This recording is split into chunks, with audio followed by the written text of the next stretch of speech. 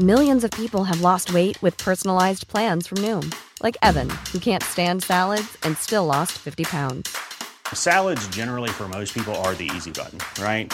For me, that wasn't an option. I never really was a salad guy. That's just not who I am. But Noom worked for me. Get your personalized plan today at Noom.com. Real Noom user compensated to provide their story. In 4 weeks, the typical Noom user can expect to lose 1 to 2 pounds per week. Individual results may vary.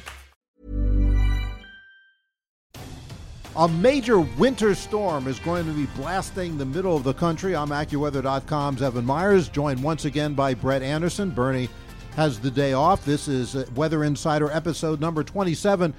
And Brett, it's not winter anymore. I was about to tell you that. But it's a winter storm. So I guess we can say it's a winter-like storm in the spring, but it is going to bring blizzard conditions. It is going to bring powerful winds.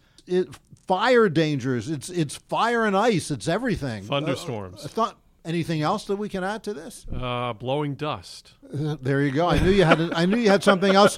I knew you had something else in your pocket. So since we've headlined this as a winter storm, let's talk about the wintry weather. Where is the snow going to be over the next 24 hours, and then beyond that, and what kind of disruptions is it going to bring us? All right, well, the storm really gets going tomorrow on Wednesday, and that's going to start out pretty much in Wyoming and then starting to spread into South Dakota and then southward into Colorado. Now, for folks down in the Denver area, I think conditions start to deteriorate late in the day tomorrow, and then Wednesday evening we're going to see some heavy snow, 3 to 6 inches total, and then the wind really gets going. 3 to 6 inches of snow in Denver Wednesday late afternoon, Wednesday night. That sounds like that's going to interfere with folks flying in and out of Denver. Yes, it will, and also the evening commute home. That's going to be an issue. Those strong winds, again, going to be perpendicular to I-25, so again, we could see some as I said yesterday, high-profile vehicle issues, meaning trucks. And buses, too, right? Yes.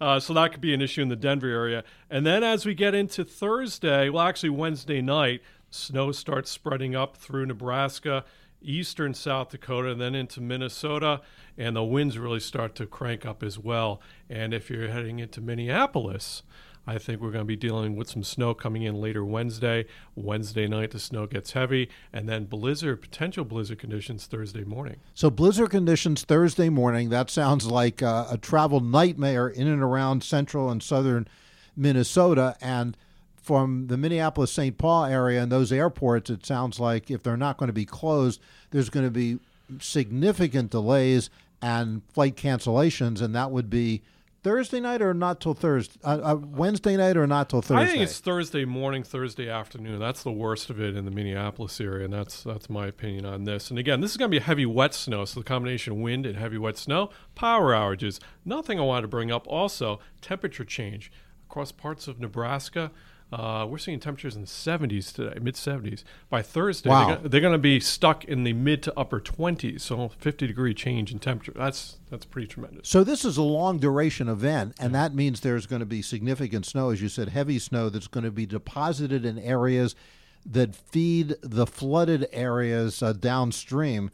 When this snow melts, what's that going to do to all those rivers that are flooding across portions of the Dakotas and Minnesota and Iowa? Yeah, with the problem, I think, is going to be mostly along the Mississippi River here later in the month, all that snow melt coming downstream. I think we're far enough north, well, maybe not so much along the Missouri River as well. That could be a little bit later. And then the Red River flowing northward up through North Dakota, Minnesota, that could be a problem, again, late month into May. Interesting thing, the Red River of the North that flows up flows northward, one of the few northward flowing rivers in the northern hemisphere. It's kind of interesting.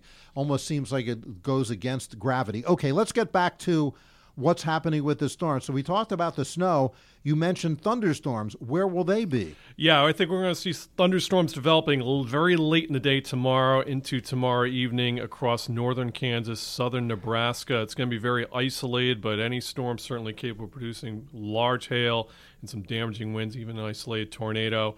I think we're going to see more widespread storms, though, probably Thursday afternoon, evening, farther east into Illinois, perhaps St. Louis, southern suburbs of Chicago, and getting close to Indianapolis by Thursday evening. That sounds like more not only travel delays on roadways, but maybe some of those airports will have not cancellations, but delays as planes get stacked up as they try to avoid flying into some of those thunderstorms. Gusty winds, strong winds, you talked about that as well. Wind gusts over 60 miles an hour or close to 60 miles an hour. Where will that occur, and what impact will that have? All right, that's going to be Denver along the I-25 corridor down through I-40 in New Mexico. Again, gusts in excess of 60, 70 miles per hour. So, again, that's certainly a problem for people traveling in that area. That's Wednesday night. And then Thursday, that shifts eastward, again, across extreme eastern Colorado up through central Nebraska into southwestern Minnesota. Also could see another maximum area of wind gusts in excess of 40 miles per hour across parts of Missouri, Illinois, and that includes the St. Louis area. Talk about the blowing dust. That's not only interesting, but it sounds dangerous. Yeah, well, it's been, again, the ground is fairly dry across the Texas Panhandle and some of those areas there, eastern New Mexico. So that lowers visibility. It also causes some of that dust can get in the house, causes respiratory issues. So that's a problem, again, eastern New Mexico through the Texas Panhandle later Wednesday. And because it's so dry in those areas and it's so windy, there's a fire danger. Yes. Talk about that. Yeah, well, again, if we have any fires that get started, they're going to rapidly spread eastward through the area. So that's a big concern as well. Sounds like a climactic problem across the western and central part of the country, Brett, and that is something that we are going to continue to focus on tomorrow as this storm really gets wound up and really starts to have a direct impact on the middle of the country. So join us again for episode number 28 tomorrow.